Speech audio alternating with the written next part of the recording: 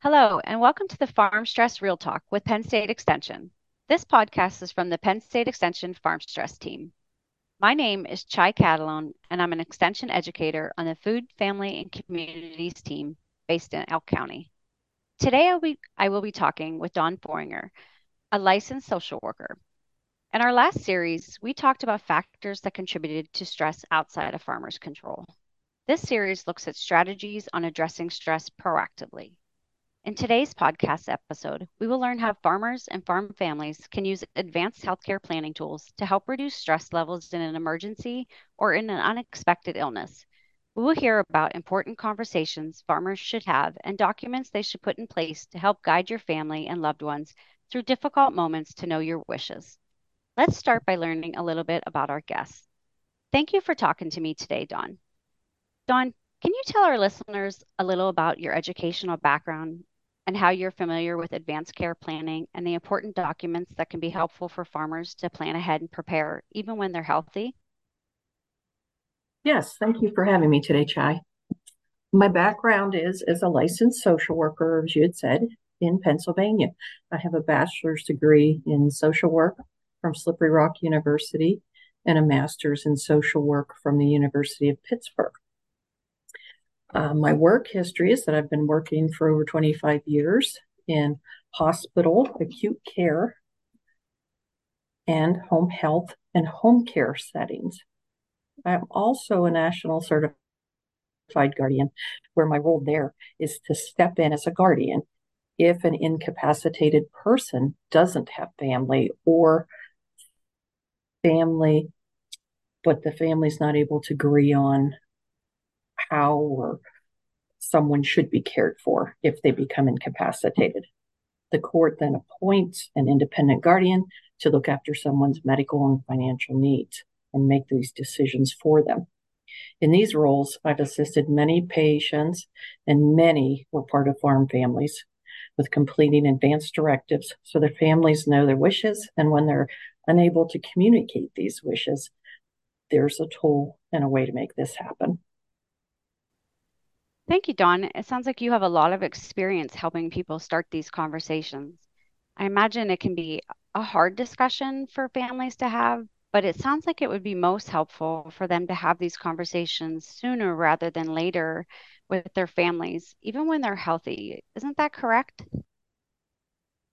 Yes, definitely. It can be very difficult having these conversations and starting them with families because most of us don't want to think about being sick or sometime in the future that we may be unable to communicate our wishes or what we would want done. By openly sharing your wishes with your family, you're easing the burden on your family and from having to make difficult choices about things that if we don't have these conversations, they may not have any idea what your feelings are on the matters. Some of the hard choices families face in a medical crisis are decisions about surgery, pain control, blood transfusions, and one of the hardest is end of life care. And it'd be very helpful if your family and your healthcare providers knew your wishes ahead of time, just in case something were to happen. That does sound like a lot to think about. And maybe a good starting point would be for people to talk to their doctor about their specific health conditions and the best choices and decisions for their care for filling out an advance directive. But I guess we might be getting ahead of ourselves a little bit. So maybe could you explain for our listeners what advanced healthcare directive means?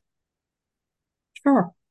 Advanced healthcare directives are basically advanced care planning and a very important topic to discuss while you're healthy, so that if you did become seriously ill or unable to communicate your wishes, your loved ones and your healthcare providers already know what your preferences are.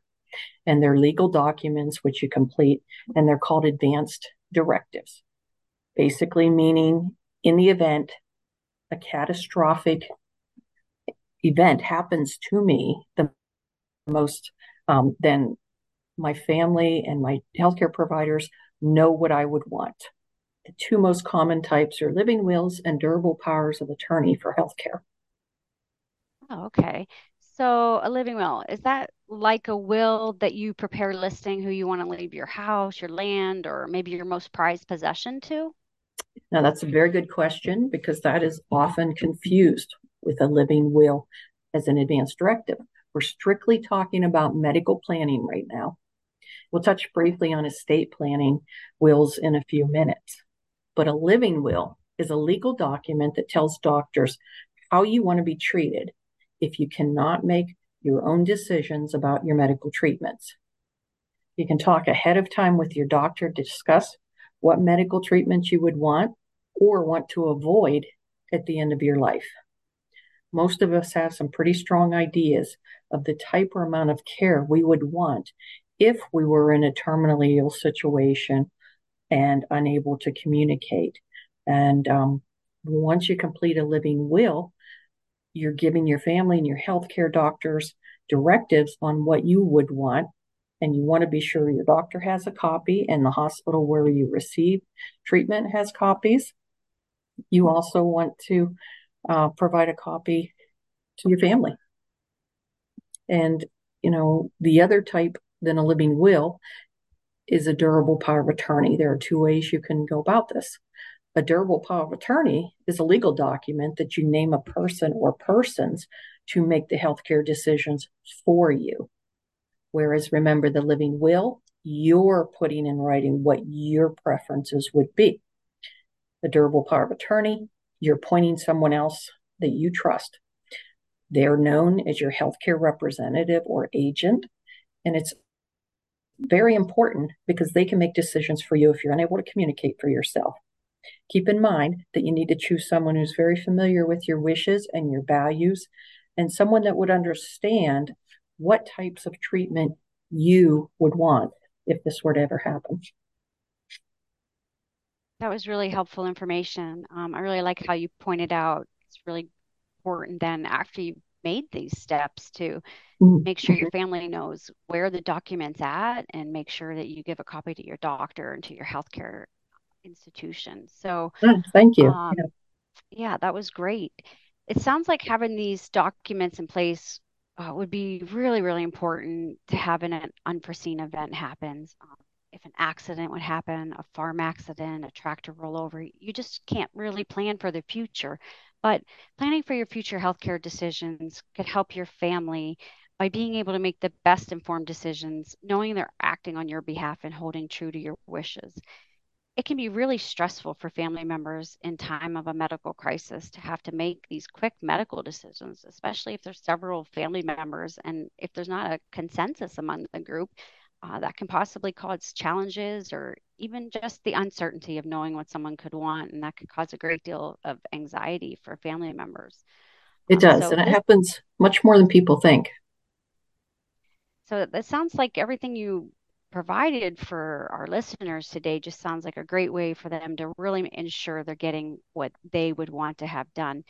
You mentioned that you talk about wills and estate planning. Can we circle back to clarify the difference between a will and a living will? Yes, I'd be happy to. A will is part of your estate planning and discusses your property. It encompasses your assets, your debts, and you appoint an executor to handle your estate after you have passed away. Planning ahead and creating a will can often help with farm succession planning and eliminate family conflict if a will is in place. Now, unlike a will that's part of your estate plan that requires an attorney, a living will does not require an attorney. And you can often contact your local area agency on aging or Veterans Affairs office, and they will often have advanced directives specific for veterans. Another option is you can go online to the American Bar Association. There they have links for statement specific healthcare advance directives. You can print a living will and a healthcare power of attorney form from the site, review this with your doctor. Then they ask that it be witnessed by two adults. And then once you complete this document, then you can provide it to your doctor, your healthcare institution, and again, as we talked about earlier, your family. That's great resource information. Now we all know exactly where we can start to get our advanced planning going. And it's helpful to understand the differences between wills and living wills. In an earlier episode for listeners, Amber Hughes spoke about estate planning and important things to consider for succession planning and the tools you need to bring to an estate attorney. So be sure to listen to that episode if you haven't already to hear more about that topic. Um, Dawn, I think this was a really beneficial episode just to really stress how important advanced planning is for an important role for people to be proactive for their own health care. Like I mentioned before, accidents and illnesses, we don't know when or where they can happen, and they often cause significant stress on a farm.